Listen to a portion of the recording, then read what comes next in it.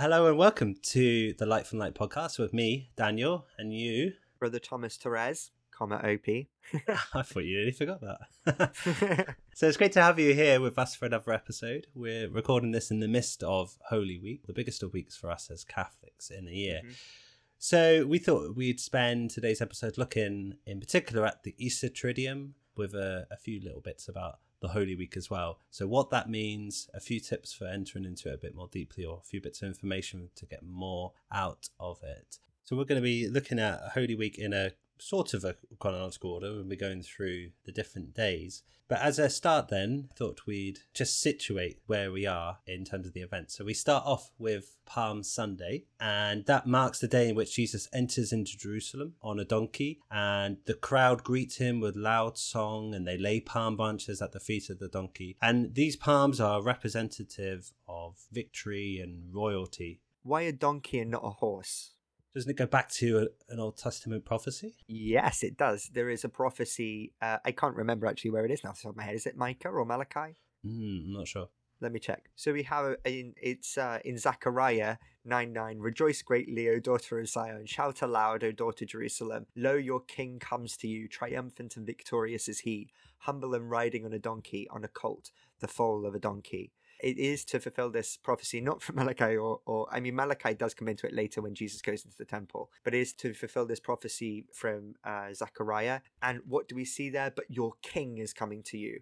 And this brings me again to another reason why a horse and not why a donkey and not a horse.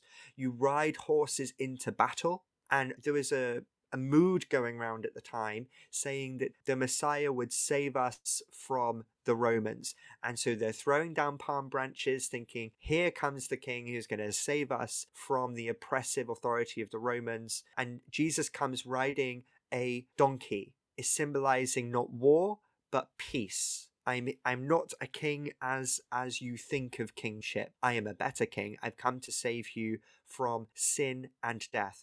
And yes, Jesus Christ will transform the Roman Empire and will conquer the Roman Empire. I mean, I don't think it's any coincidence that the papacy and Catholicism, that the hub of that became Rome, and the place where the emperors used to reign from, those murderous, barbarous dictators used to reign from. Now you have the papacy overlooking those sort of palaces, and the people who were once persecuted by tyrants and dictators, by the Romans, have now been conquered by Christ and his vicar in Rome who governs the church in his name. So there is this dual aspect of kingship that's being emphasized here, but also how he's not a king like other kings, and it fulfills the Old Testament prophecy. Yeah, I think one of the things that Paul and even the gospel writers themselves are clear to show that Jesus is the Lord and Saviour of the world, victorious over death. When the children are shouting Hosanna, some of the authorities and things are saying,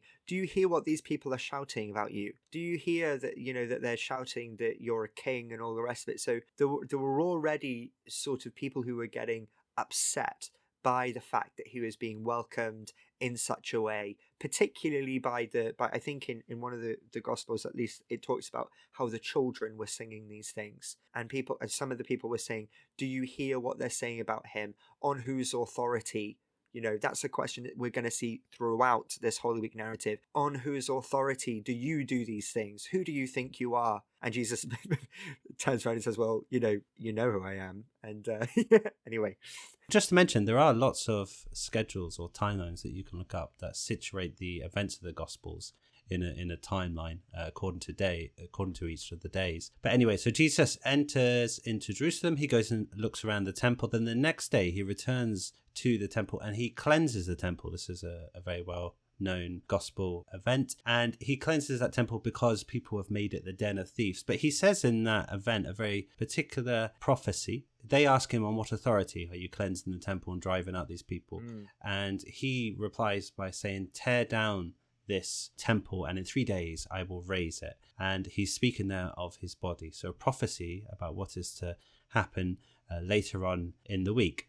Just to say about the temple and the importance of the temple, we can't underestimate the importance of the temple. You have this sort of centralization of the temple and the cult and the authority of the temple, and people traveling to Jerusalem for the Passover and things. But what does it represent? It represents God dwelling with his people. It represents the presence of God. And you have the Holy of Holies where the presence of God dwells, where the ark would have been kept. And you have the veil in front of this, and people, before, when they're going into the temple to sort of sprinkle blood on the throne that's in there, the high priest, when he goes in, who would only be allowed to go in once a year, there would be incense lit, so that way he can't see the presence of God, because nobody can see God and live. This is how sort of dramatic it is that Jesus is saying. Jesus is saying, God dwells in me. I am God. I have the presence of God, not just within me, but I am the presence of God. And that's why he says, destroy this temple and I will raise it in 3 days, because he is the locus. He is the place where the Most High dwells, because he is the Most High. So then another event that happens on Monday, which is particularly important, is that a number of Greeks come to ask to see Jesus. So it says they come to Philip, and they ask him, saying, "Sir, we wish to see Jesus." And Jesus' response after this is very interesting. He says, "The hour has come for the Son of Man to be glorified." So now that the nations, not just the Jewish people, but the nations are coming to Jesus, it's a sign that Jesus is gathering the nations. God is fulfilling what he said he would do in the Old Testament. He's gathering together the nations to himself. And now the hour has come for the Son of Man to be glorified, because he's achieved one of the things which he came to do. So then on Tuesday, Jesus teaches using a lot of parables, answering a lot of questions from the scribes and the Pharisees. And the parables focus, so they center on the resurrection, but also on Jesus's identity. Yeah, that's exactly right. It's about his identity. It's about his authority. He also gives commandments in these things. So one of the questions that he's asked in this account is, which is the greatest commandment? So this is where we get that sort of that golden rule again.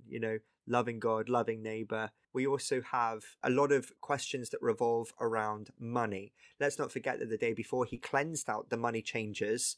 In Greek, it's called table men.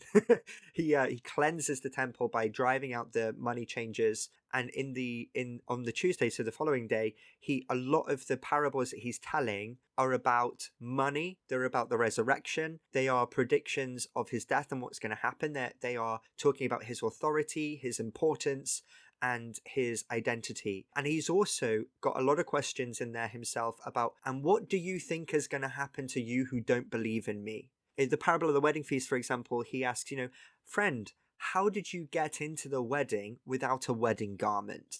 This, a lot of commentators sort of refer to going back to in the early church fathers as to the wedding garment of baptism, and the spotless wedding garment that we are supposed to have, that we're supposed to care for this garment through our life, through what we say, through our actions, through our deeds, through our service of the Lord and our service of neighbor. He also has the parable of the two sons, and he's like, well, which do you think did the will of their father? The one who said that they were going to do the will of the father but didn't, or the one who said he wouldn't do the will of his father but still did? Which did the will of his father, and who do you think the father is going to be pleased with? The same thing with the parable of the talents. And you also, at the end of this period, the parable of the sheep and the goats, which absolutely wonderful. When did we see you, Lord, as hungry, naked, thirsty, imprisoned, sick?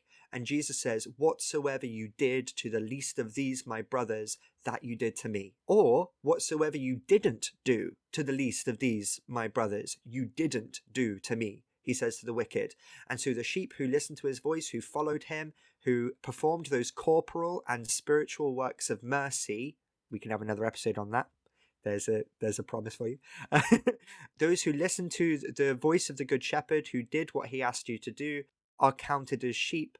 And those who did not do these things are then separated. Very often in Catholicism, people think about our sexual morality teaching as being the cornerstone of our ethics, and yes, it's important. But look at these moral things that Jesus is talking about during Holy Week. It's how you serve people. It's a question of the virtue of religion and giving to God what belongs to God, giving to neighbor what belongs to neighbor in justice, but beyond that also in charity. Yeah, I find it interesting then as we enter into Wednesday and we think about what happens on Wednesday. So the Sanhedrin plot to kill Jesus. During that time, Judas agrees to betray Jesus. And I find that interesting because on Monday, Jesus has driven out those money changers, those who focuses on money, and that's getting in the way of true worship of the true God. And then on Tuesday, you have people going to Jesus asking him about money, as if the most important thing he did on the Monday was getting rid of the money changers. And then on Wednesday, you have Judas seeking out money, as money is one of the motives there for betraying Jesus, but obviously not the only thing. Yeah, let's not forget also in Holy Week, this is when the expensive nard, Jesus is anointed with this nard and he connects that with his burial. And what does Judas say to him? Judas says, we could get a lot of money for this nard. We could get a lot of money for this oil anointment. Why don't we save it and give the money to the poor?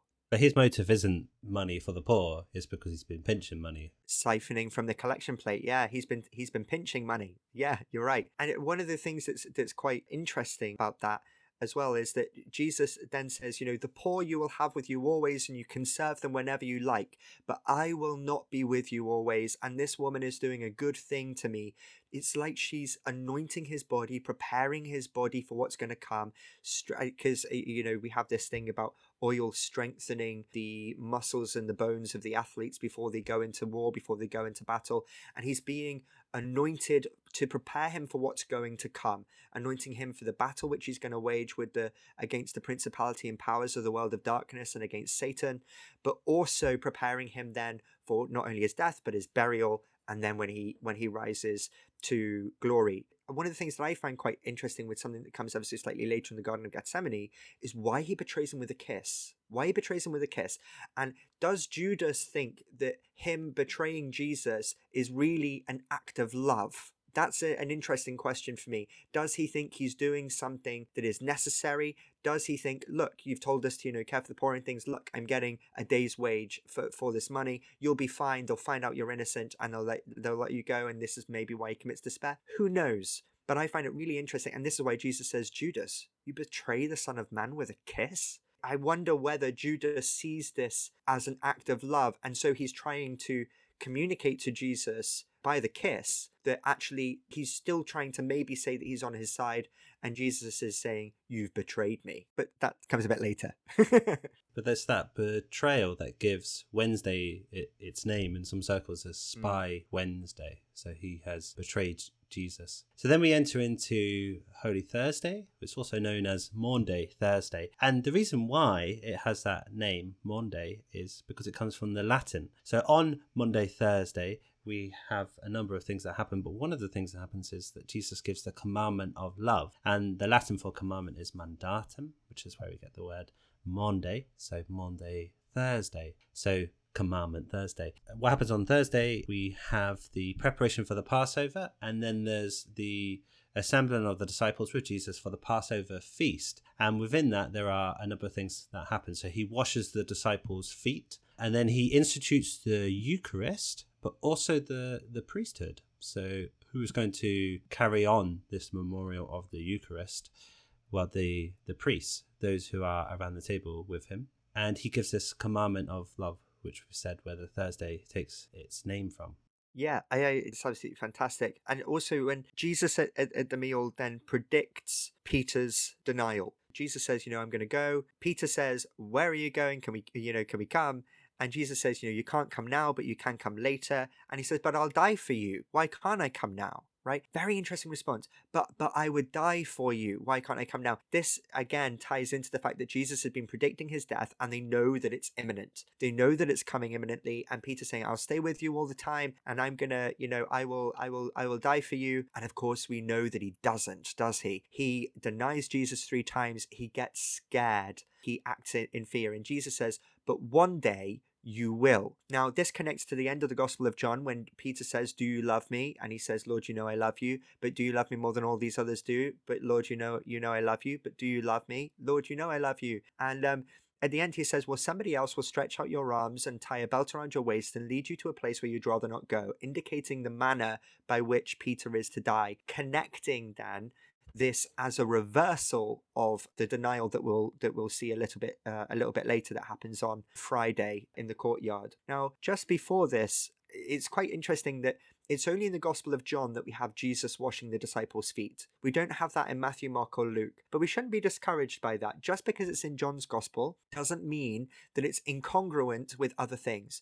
So sometimes people might say, oh, look, do this in memory of me is not in the Gospel of John. And, this means that the Lord's Supper isn't instituted in the Gospel of John. That's not true. That is not true. You have Jesus washing the disciples' feet in the Gospel of John. And then when Jesus is asked about betrayal, he says, Lord, not I, who shall it be? And he says, it's the one who shall dip his bread into my dish next, right? So they are consuming they are consuming the Passover meal. They are consuming the meal during this time. It's true to say that those words, do this in memory of me and everything, this and the institution of the new covenant, this shall be my new covenant and everlasting covenant.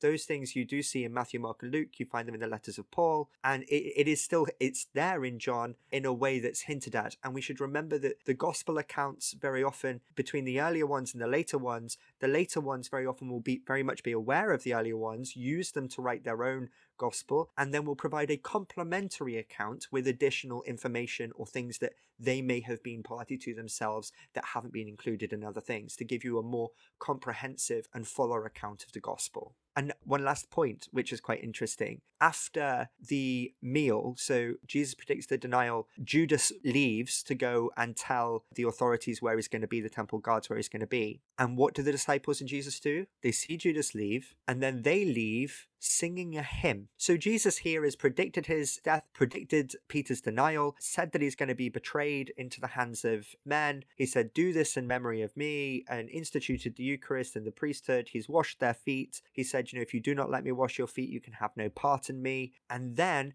after all of these dramatic things have happened, things that might have struck the disciples as something is different about this night, something is strange about this night, what's going on here? And then all of a sudden they leave singing hymns to go out to the Garden of Gethsemane, a place where Jesus had been to pray many other times. I think that this meal, everything that's happening there, shows that Jesus is in control of what's happening. He's completely aware about what is happening, as he says that someone who dips the bread in this plate with me, someone who eats of the bread, the same bread with me, will betray me. So he identifies his betrayer, not just that Peter's going to deny him, but that someone's going to betray him, and obviously being Judas. And then he says to Judas just before he leaves, go and do what you need to do. So he is in control of these events. And just then to mention about the hymn, so you say that they sing the hymn and then they depart from the upper room. There's lots of scholarly work that's gone into this, but the most well-known person who's looked into this is Scott Hahn, a Catholic biblical scholar in America. And he says that what's happening here, this meal that they're celebrating, this feast they're celebrating, is called the Seder meal. And normally they would have 4 cups that they drink from. And they sing before the 4th cup. He has a famous talk called the 4th cup, which you can look up. But they depart before drinking from the 4th cup. And at that meal, Jesus says that he will not drink of the fruit of the vine until he enters his kingdom. And we see later in John's Gospel, when Jesus is on the cross, it says that some wine is lifted up to Jesus and he drinks from it. And John is the only one who captures that event, probably because John is the one who's next to the cross, whereas the others have departed and fled. But that's a very interesting point. Another interesting point that was pointed out to me by an archaeologist when I went to the Holy Land, when I went to Israel, was where people would have been sitting. And we went to the site, or one of the traditional sites of the upper room, and he said, how do you think the table would have been? And the table he described as a long table, and people sat around 3 sides, and on the 4th side, nobody be sat there, because that's where people would come and bring dishes through and lay them on the table and things. And he says, where do you think Judas was sat? Where do you think Peter was sat? And all the rest of it. Now, he describes that at this time it would have been normal for Jesus to have sat at one head of the table, and the person who is sort of his sort of right hand man would not have sat next to him, but actually on the other end of the table. So he says Peter, he says, is not sat next to Jesus, but on the other end of the table. Who he would have had next to him then, we have Judas, the money man, and we know that he was sat close to Judas because Jesus passes the dish to him next. So he's sat next to Jesus. And who would have been on his other side? But the disciple who rested on the breast of Jesus, as it says in the Gospel of John, who is then associated as the author of the Gospel. And that's how he knows these things have happened. He was there, he heard them, he saw them himself. Yeah, that's very interesting. Is it said that Judas is from the same area as Jesus? Or is he, is he the outsider? He's the outsider, yeah. So I think all of them are from the same area, the same place, with the exception of Judas.